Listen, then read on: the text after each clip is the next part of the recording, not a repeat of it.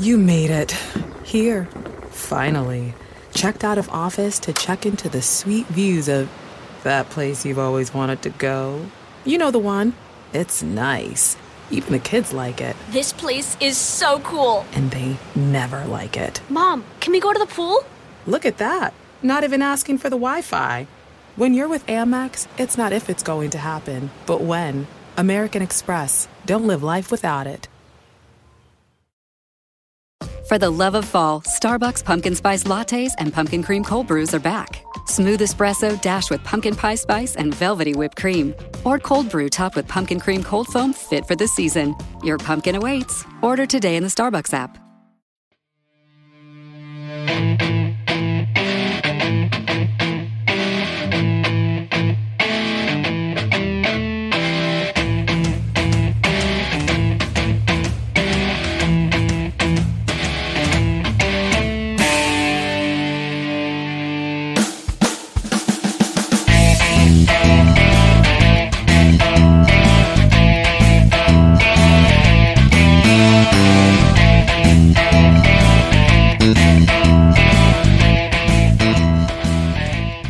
Chef, thank you for being on. I really appreciate it. And you look awesome, man. I appreciate that. Thanks for having me. Yeah. I saw your whole thing about the Cali barbecue and your food. And I was like, oh man, I love talking to chefs. I love learning. Well, I don't want to disappoint you. I'm not actually the cook. I'm more Jerry Jones, the owner of the Dallas Cowboys. He doesn't throw football, so I like to think of myself as a little bit more versatile. But okay. I've got incredible pit masters that they know what they're doing, so I let them do their thing. Man, that's awesome. Well, how did you get involved in all this? 2008, the height of the economic recession, we had an opportunity to take over an existing breakfast restaurant. It was me and one of my best friends from college. And it was in a part of San Diego that they tell you in real estate and in site selection, location. Mm-hmm. Well, this was probably one of the most challenging locations that we could have picked in the most challenging of times. But we thought that we could bring a sports entertainment concept to a breakfast restaurant and in underserved community. There was just really no place for families to go and enjoy a good breakfast, to enjoy NFL Sunday, to watch NBA playoffs, watch Padres baseball. And we thought that if we did something cool and unique and had some great food and hospitality, that maybe we could do something that hadn't been done before in that part of San Diego. And, 13 years later, we failed a lot. We figured out running a restaurant is a very difficult business, but, we relied a lot on the internet, to be honest with you. We learned how to build our brand and use the smartphone, use Facebook, use Yelp, use Google, improve our website, do a lot of things that a lot of restaurant owners didn't have to do because they were successful. We weren't successful. So we had to do a lot of things that were unconventional, relying on all these different apps and relying on learning how to brand ourselves. And that gave us a competitive advantage. Now we're a barbecue media company. So not only are we serious about barbecue, we're serious about media and storytelling and helping other small business owners and entrepreneurs learn how to unlock the power of the smartphone and build relationships all over the globe. What was one of the more unconventional things that you did during that time to start getting things going?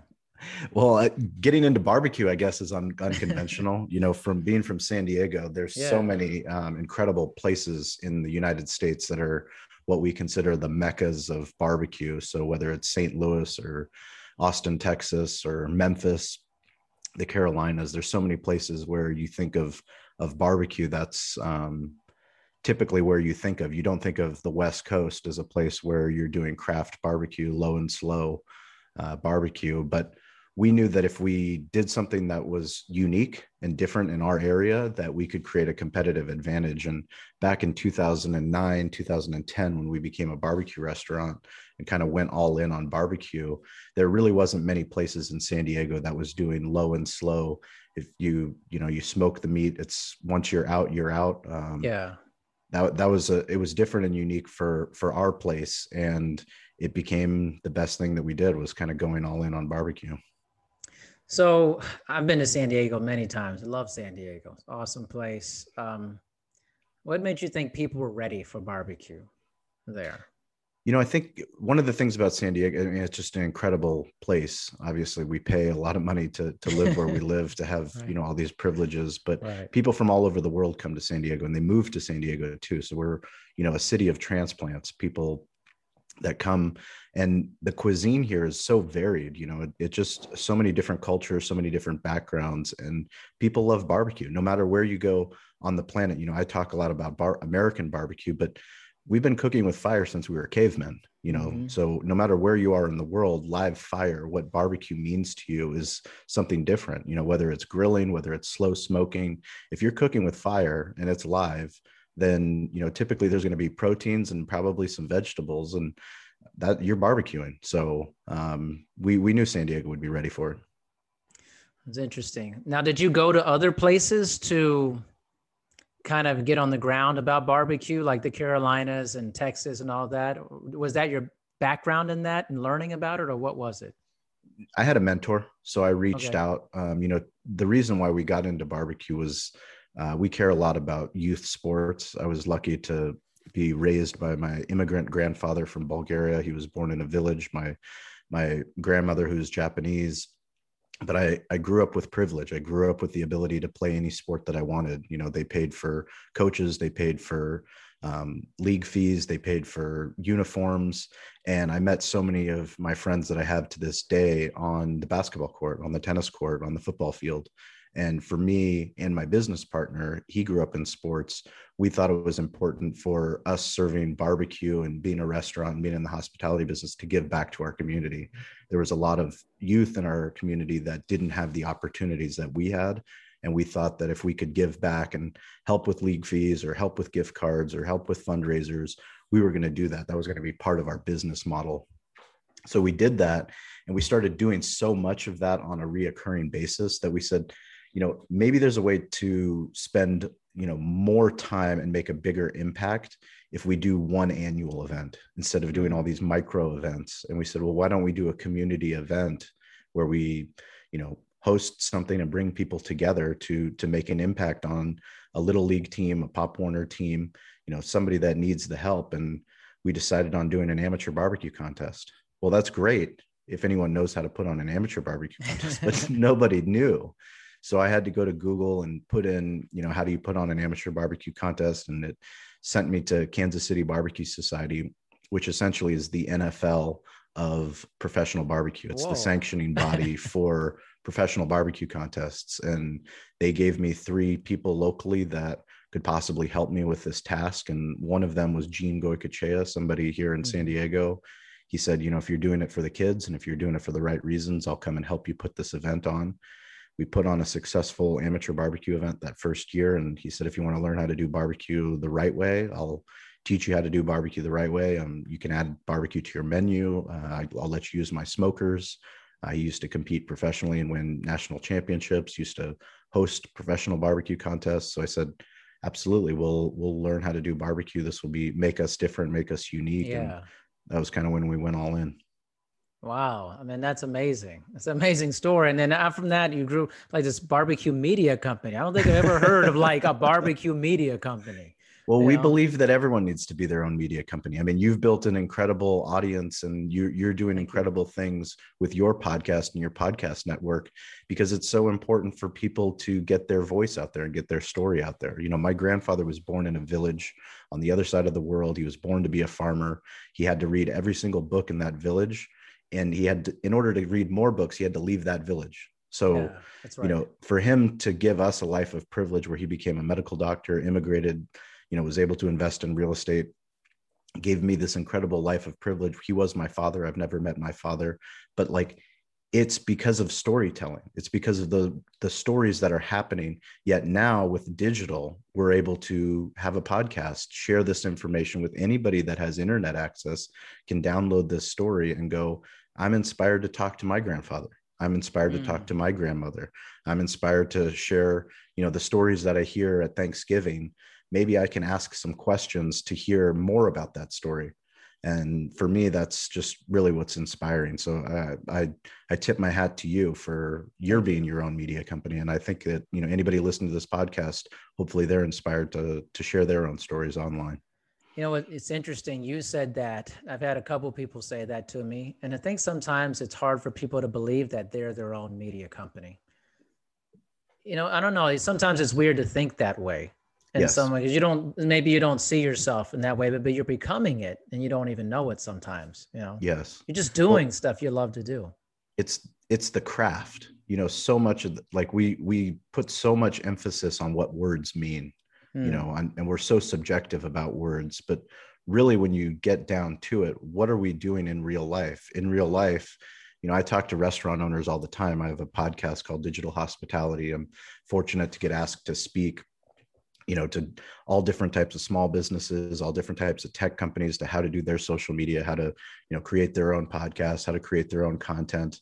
And what I tell them all the time is, so many people, we have the fear. It's the fear that how are we going to sound? How am I going to sound on the podcast? How am I going to sound in the video? You know, it's this fear of, well, I'm not going to go on selfie mode. I want my business. I want my business to be where everybody is, which is on social media. I want my business to have a sexy video on Facebook. I want to be on TikTok. I want to have a cool LinkedIn profile, but I need to pay someone else to do it. When the answer is to look in the mirror and to do it yourself. Yeah. But like, we're scared. And it's that fear. I was scared. I was scared to do it myself. I was scared to go into selfie mode and to record my first 60-second video about barbecue because I had imposter syndrome. I didn't want people to look at it and go, who does this guy think he is? He's from San Diego. He doesn't know anything about barbecue. Right. You know, he's a chef. No, he's not a chef. I'm openly admit that I'm not a chef. But once I got over my own fear and said, no one's going to tell the Cali barbecue media story better than I am because I'm living it. I'm just literally turning the camera on. Yeah. And it's that smartphone in the pocket. You know, when you think of media, you think of full production. Yes. You think of Hollywood. That's right. You think of local news and all these cameras and 4K and producers. But no, the smartphone has gotten rid of all of that.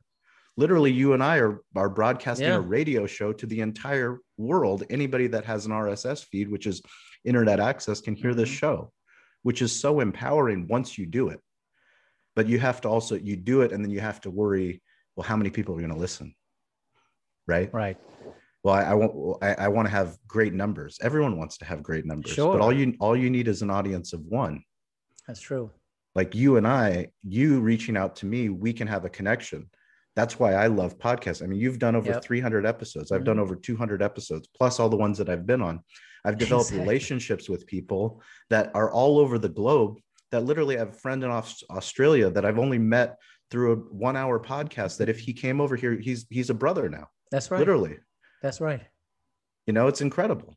It is incredible. Actually, we speak the same language on this because, you know, I've done a lot of these podcasts. I was like, but the beautiful thing is 300 plus hours of humans that I've talked to. Yes. Of relationships that I've built, of hundreds of people that I can now just go back to.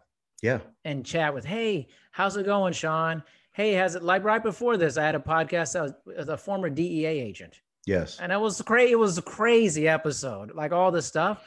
All of a sudden, I know this guy now. He 100%. Knows me. It's no longer like, well, who is this person? Like, what do they want? And now we have a familiarity with each other. And it's that curiosity, you know, it forces you outside of your comfort zone. It forces you to ask questions, to be curious, to learn.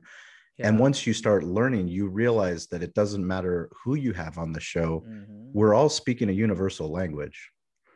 You know, we all have hopes. We all have dreams. We all have insecurities. You know, we all have fears. We all have things that we're trying to accomplish. I want to be a better dad. I want to be a better husband. I want to be a better leader. I want to be a better owner. How do I do that? Well, every single day I get one chance, and then I get a chance to do it again.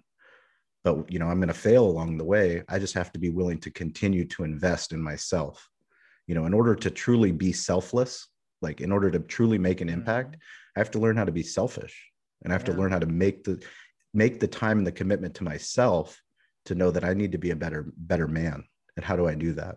You know, it's funny how I do that by listening to podcasts. Yeah, that's true. And it's funny how some people are really good about being selfish, and some people, they struggle with that. Yes. that aspect. It's hard sometimes, you know? Well, I had some personal struggles that I went through with my brother, my half brother. He got in some serious legal troubles that were national news coverage. He was on trial for attempted murder. Mm-hmm. It was a terrible accident that happened at a bar scene with a bunch of friends. They were all out drinking. They got into a stupid argument, a stupid fight, throwing punches, and one kid literally hit the pavement and went unconscious and died, unfortunately, tragically. And it was at a very difficult point in my life where I was taking care of my grandfather, I was taking care of my grandmother, was the head of the household, even though I was, the grandson. I was taking care of my uncles and my mom. And at that point, one of my closest friends, his father came to me and said, Shawn, I'm worried about you. I love you. I'm here for you. I'll listen to you. I'll be here in your corner, but maybe you should go see somebody. You should go see a therapist. And that was the first time I had ever considered that. I was 26 years old. I said, okay, I'll do that. And I went to see the therapist. And what the therapist told me after a couple sessions was a story that I just never can get out of my mind. And she said, Shawn, when you're traveling on an airplane and you're traveling with children and they're going through the safety instructions, when the face mask comes down, what are you supposed to do with the face mask? Put it on yourself first, man. Right? Yep. But isn't that counterintuitive to you as a man? Yeah. As a man, as a husband, I wasn't even a father at that point. Yeah. But you think, well, what am I supposed to do? I'm supposed to be chivalrous. I'm supposed to save the people around me. I'm supposed to put the mask on my kids. I'm supposed to put the mask on my wife. But if you don't put the mask on yourself first, you're no good to anybody else. Yeah, most definitely. I think that's just a struggle for people. It's like, well, I want to put myself out there. And sometimes I think that struggle is like, you don't want to come across as like this self-indulgent person, right? This super cocky, pretentious person. So maybe speak a little bit about how maybe people could feel like they're putting themselves out there, but they're not putting themselves in that danger. Or maybe they feel like they could become that type of person, Yeah. I mean, one of the things when I talk to restaurant owners is these restaurant owners are amazing people. I mean, the amount of effort and time and hopes and dreams and naysayers and people that have told them they can't do it, they won't do it. And they've worked so hard to get these restaurants open and they've survived through the pandemic. Yet I can't get them to turn on the video app on their phone to record a 60-second video of who they are and what they do. And I'm so interested in the psychology behind it. What is the psychology? How can somebody that's an entrepreneur, that's a business owner, that has literally sold this idea, literally not only sold the idea, but opened the business? Like, you have to run a marathon before you even open the restaurant. And then you realize, oh my God, I actually have to run a business now. I have to be a profitable restaurant.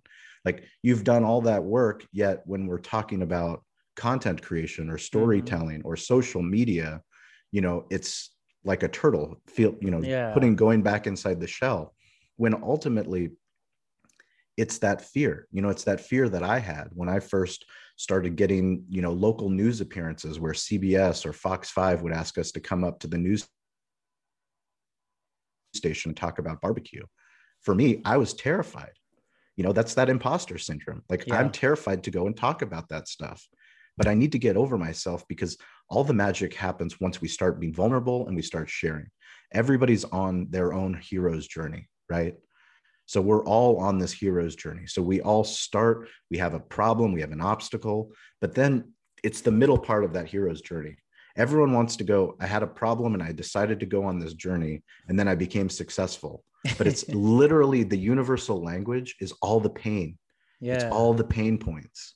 All the great stories of all the great athletes, all the great entrepreneurs, any great story, any great script, anything that you've watched on Netflix, it's all the stuff in the middle. It's all the messy stuff. It's all the gray stuff. We want it to be a thumbs up or a thumbs down. Yeah. Right. But it really isn't. It's like, once we start talking about our truths, once we start talking about, I'm a bar owner that's an alcoholic. I've been in recovery since 2012. That program of recovery every single day is day one for me. I've got to start over. But if I don't share that, then I'm not sharing my truth. Yeah. I feel like it's progressed, maybe social media and things are progressing more with that, because I feel like most of it in the past, or maybe it's some now, it's just Always the good times are being Yeah. celebrated. You know, it's just always like, look how great things are. Hmm. And everything's so great, but nobody's life is great all the time. I mean, Correct. it's messy. That's a It's very commonality messy. we have, right? It's just, there's messy times and there's just a lot of waiting in the Yeah. middle. A lot of waiting. And Man, a lot. my mentor David Meltzer, he's taught me a very powerful statement, and that's that the truth vibrates the fastest. When people hear truth, their ears perk up. When I share that I'm an alcoholic, people go, why did he just share that? Yeah. You know, Yeah. because most people don't. Right. They Most hide people it. don't share that they're in recovery. Right. I share it because I know that somebody that's listening to this podcast might think that they're alone and that they're the only That's one. true. That's true. How is that Even successful people on the outside suffer. Yeah, of course. Oh, all you see is the success. Yeah. You just, it's just whole thing, and you're reaching for something that's not realistic that you're seeing Yeah. regularly. You're like, well, that person looks like they're happy all the time. Like, but who lives like that? Yep. Like, Correct. you know? But that's, once you accept that, and once you realize there's other people that I can follow that they're speaking their truth. Yeah. Like, we know it when we see it in our feed, whether it's Yeah. on Instagram, whether it's on Facebook, whether it's on Twitter, whether it's YouTube, whether it's Netflix, whatever we're drawn to. Mm-hmm. Hopefully we're drawn to people speaking their truth. Yeah.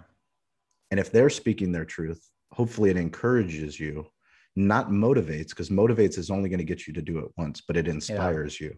When it inspires you, then you do it as a daily practice, as a daily habit. And then you get that exponential results of where you're doing something for the betterment of who you are. And then you actually make progress. Most definitely. So what would you say you learned in the process of doing all this stuff yourself and creating this barbecue media company? What have been some of the key takeaways?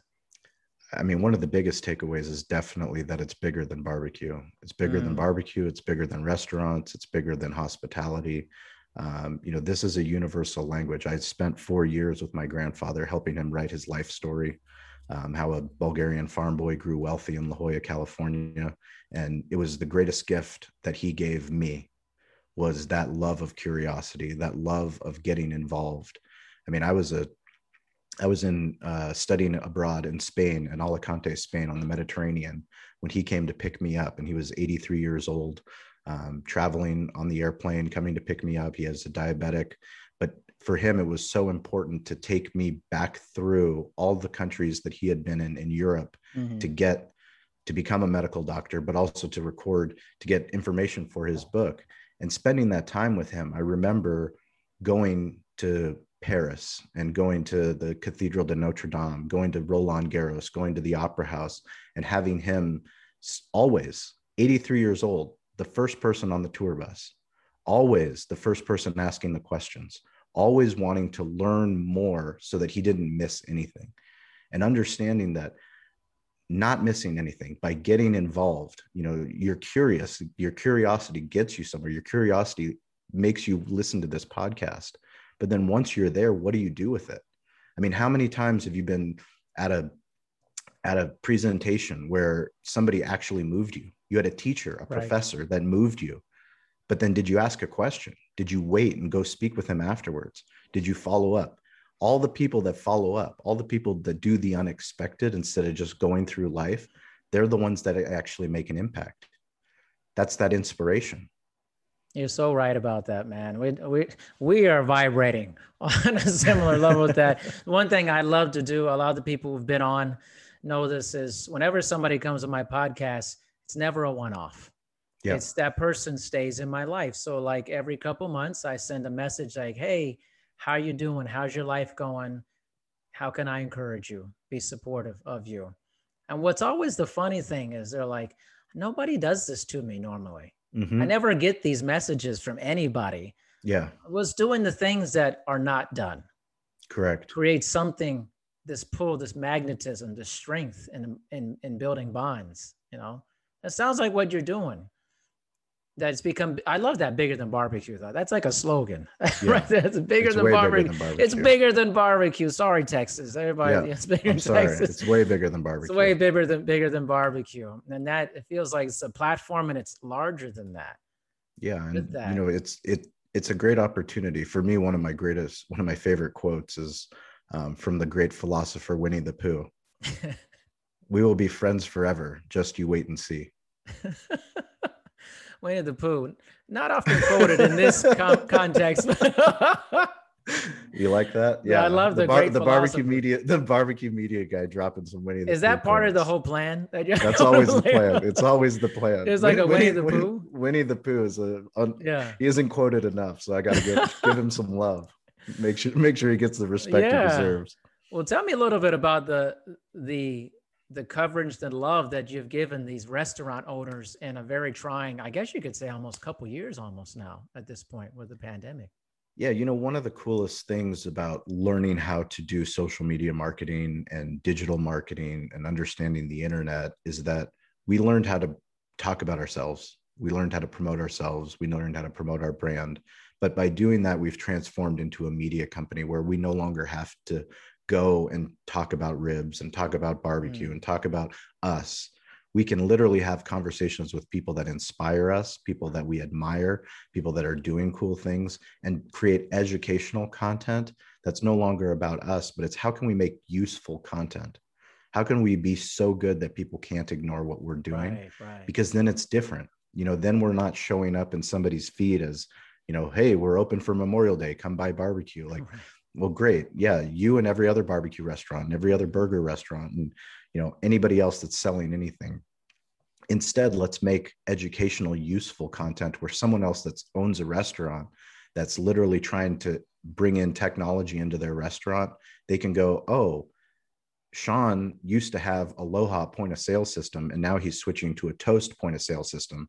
And him and his general manager are making a video unboxing their technology equipment in their restaurant as if they were unboxing, you know, Hot Wheels like my son watches. Yeah.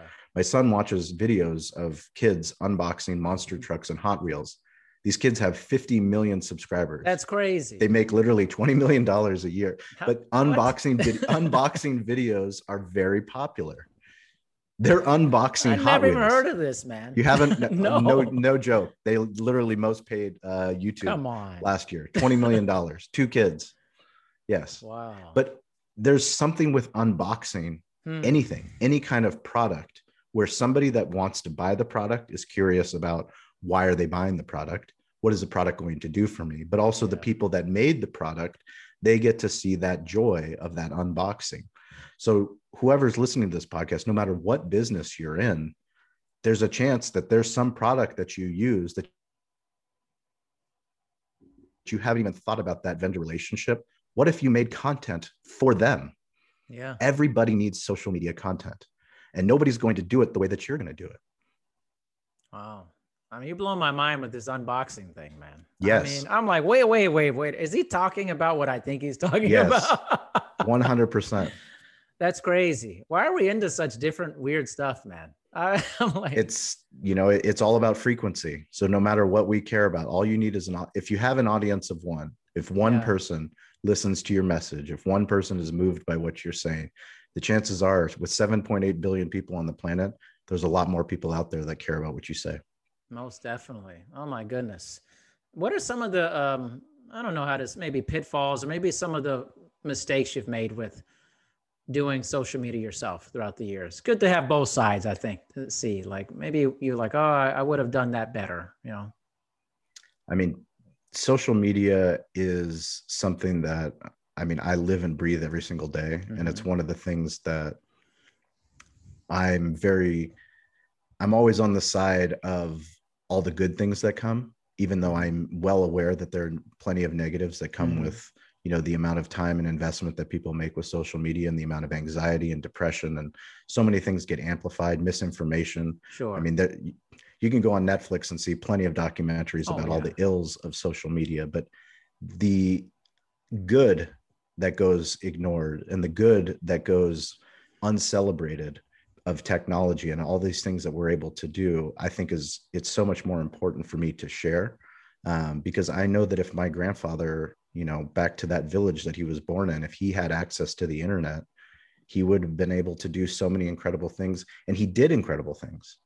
But it's that internet access, that access to the internet that allows us to share the stories that we care about. We don't need permission. We don't need some big media agency. We don't need a PR firm. We can do it ourselves.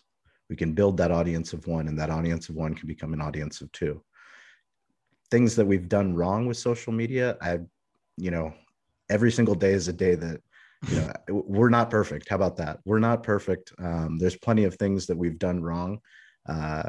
Trying to find out, probably one of the best things that I did was understanding that my business life and my personal life is one life. So understanding that I have a personal Facebook page, and I have a personal Instagram page, and a personal Twitter account, and a personal LinkedIn, but like everything I do is who I am.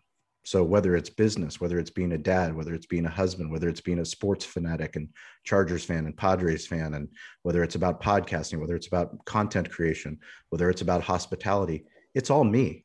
So I stopped segregating. I just put whatever I want on.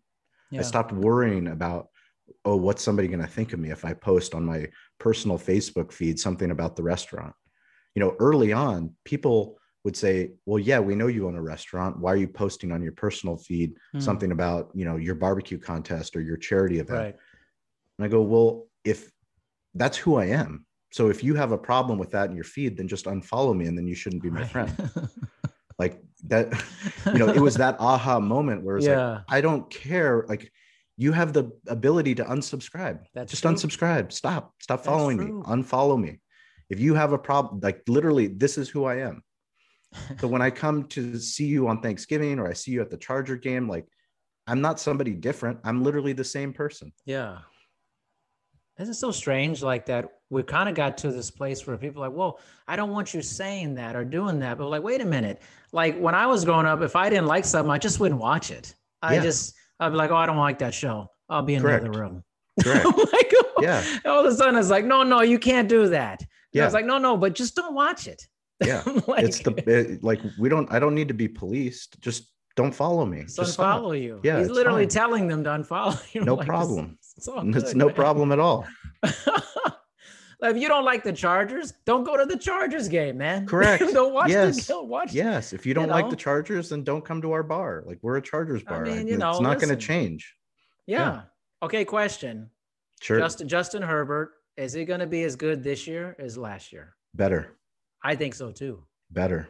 Yeah. I think so. Really excited. Yeah. Really excited. He was my quarterback last year. Of the draft. Steal of the draft. Amazing. Unbelievable. Amazing. Yeah, super excited. And he likes to barbecue too. So. I didn't know that. Really? Yeah, he's got a Traeger. He cooks a brisket every time they win. What? One of my friends that works for Sports Illustrated, he wrote an article about it. It was awesome. That's fantastic. Yep. That's really amazing. When doing this company, what surprised you the most about what you've done so far? I think what surprises me the most is how much more we can do. Oh. For how much we've accomplished in 13 years, I can't be more excited for what next year is going to look like, what 2 years is going to look like, what 3 years is going to look like, because we're building on the backs of giants. Yeah. I don't need to invent Facebook. I don't need to invent Amazon. I don't need to invent Twitter. I don't need to invent Yelp. All these things are there. These are just tools for us to use. These technology companies need us just as much as we need them. That's true. And the more that I lean into that, and the more that I start to create content for these tech companies, for these partners that we have, the more I realize, like, this is just the beginning. Like, we're in the beginning of this gold rush. Like, this is the roaring 20s, Where does it go? Where does it go from here? And I've asked this to several people in tech and all that, but I'd love getting your projection or idea or speculation. We're in this big time. What's the future of it? I think the future is it's a blending for me. It's a blending of what technology is going to be able to do for businesses to not just replace jobs, but to improve jobs. and to improve hospitality. Because really that's what's happening currently at our restaurant. So at the beginning of the pandemic, we laid off 29 employees. That's a lot of people that we love and care about. Servers, bartenders, hosts, and we retained about 26 employees. And those people helped us with takeout, with delivery, with cooking barbecue, with literally just surviving as a business. And not only did we survive, but we thrived. We literally built a better business, and we improved technology in our restaurant so that when people did start coming back, which they are now dining in our restaurant, we're using, like I said, Toast point of sale to help people order and pay from their table. So literally everyone that walks into the restaurant, they get barbecue on their terms. They don't have to wait for a server. They don't have to wait to be seated. Literally they come and they dictate how they want their service. And that creates what I call oh shit moments. Like literally these oh shit moments where before you would call for a taxi cab and you would wait, 5 minutes on hold, you would get greeted by somebody that was so rude. They were so upset that you were calling. And then you would go, can you please send me a cab, please? And tell me like how long is it going to be? Well, it'll be between 5 and 45 minutes. Like, well, that's not a very good window. Like I have no idea. And now you have Uber. You have Uber, you have Lyft. It's literally digitally just tells us where it's going to be. That's where the world is going. It's how do you make things easy? The most valuable thing that everybody has is time. So the more that we remove the time equation for whatever product, business, or whatever we're selling, the easier that you make it. I mean, why is Amazon so successful? It's one click. Don't make it hard. Don't make it difficult. If you have a website, if you have a business, it needs to be mobile first. Just look at the numbers. The numbers are all mobile. Everything's mobile. And then everything's audio. We're bringing in, Alexa into our house. We're bringing in Siri. Like everything is based off of the internet, and you have to be digital. But not only digital, you have to have a hospitality focus. You've got to personalize that interaction. It can't just be automated. The more personalized it is, there's so many companies that I use now. The reason I bought a Peloton was because my friends sold it to me through Instagram stories. Right. I got tired of seeing my friends working out and having a good time and posting about their Peloton that me and my wife, we got a Peloton. Yeah. And now guess what? I've sold probably 10 Pelotons. Right. Like that's how things are getting sold. Like that's the world that we live in. It is the world we live in. And it seems like for restaurants, I kind of saw that like I would pre-pandemic, I would travel to a certain place like Washington, D.C. And I remember going to a restaurant there. There were no servers. It was all through like a digital kiosk. And then the food comes out right away. Right away. And I thought, man, there's something about this that's magical. Saved me time in the airport. Save you time. More that's happening in the restaurant industry, it seems like, right? And beyond. So what's the next stage of that? That's a great question. And we'll see. It's going to be different footprints. I'm in San Diego, but we're recording this and my backdrop is of Manhattan. And the reason why I put this backdrop is because it forces me to think big. The landscape of business, not just small business, not just restaurants, not just bars, but all business, mid-sized businesses, big businesses, we all have to think differently. I mean, look what the pandemic's done. I mean, how many people have been on a Zoom call? Exactly. Multiple Zoom calls, but how many people think like maybe there's a better way I can do work, or maybe there's a better way that I can teach my kid, or how much time is it saving me to, instead of going to a doctor's appointment, to just check in with my doctor from my house, because they don't need to see me and they don't need to check my vitals. Not every single appointment. Now I've saved 3 hours instead of, and who's benefiting from that? The insurance company is benefiting from that. The patients are getting better care. Like so many different industries are getting impacted by this. And it's exciting. It's exciting once you understand that there's not just the game is happening, but there's a game within the game. And there's so much opportunity to build a business, no matter what industry you're in, based off of what's going on a smartphone. Most definitely. I tell you what, there's chunks of information coming out of you right now in this whole thing. Shawn, you're the man. This is awesome. That. And not only do I get to chat with somebody who's obviously doing really well in business and creative, I just get to meet another interesting person. I mean, I feel like that's my life all the time, meeting interesting people. Well, you've put yourself out there and you've built a platform, and it's about the consistent, persistent pursuit of your potential. Yes, most Consistent, definitely. persistent pursuit of your potential. And you That's keep doing it, you keep improving upon it. And that's the best thing about podcasting is it forces you to be a publisher. You're it does. internet publisher. So you have to always learn, where else should I be? How else should I get my message out? How should I, repurpose the content from the podcast episode? How can I get more people to listen? How can I impact our listeners better? Most definitely. I mean, it's great information. Really excellent information. I would love for you to plug all your stuff, man. Let everybody know where to find you, how to watch. Absolutely. Get I it done, appreciate man. that. Yeah. So if you want to check out our podcast, it's called Digital Hospitality.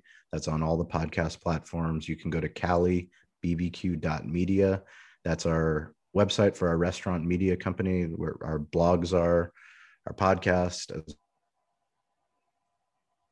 as well as if you're in San Diego and you listen to this show, hit me up, because I'll give you a VIP behind the scenes tour of what we're doing at our master smokehouse and media center. We're building out some ghost kitchen locations, and I'm always down to talk to anybody about anything we talked about today. On social, it's at Shawn P. Walchef, ShawnPWalchef. And I'm grateful for the opportunity. Man, it's awesome. And, pre-pandemic, I was in San Diego probably once or twice a year for fitness conferences is my business. And next time I'm there, I'm going to be contacting you. I got to eat at your place, man. I got to eat there. Well, I'm following you on social now. So if you come here and you haven't hit me up, he's going to know. Winnie the Pooh will know. Winnie the Pooh will know. Barbecue Pooh. Barbecue Pooh. Shawn, Thank you. You're the man. Thank you so much for your time. I appreciate you. I appreciate Thank you for listening to this episode of Dr. D's Social Network. Make sure you listen to future episodes. Also, please make sure to rate and review My Dad's Show on Apple Podcasts in the rate and review section. Thanks, everyone. Your plans? Today it's dinner with the parents at your spot. We gotta come back here. Now, their spot. Or you're on the edge of your seat at the game. Come on, just one time. And it's the one. Or maybe you're catching the next flight to... Now boarding flight 1850. Oh, that's you. The choice is yours. And when you're with Amex, it's not if it's going to happen, but when. American Express. Don't live life without it.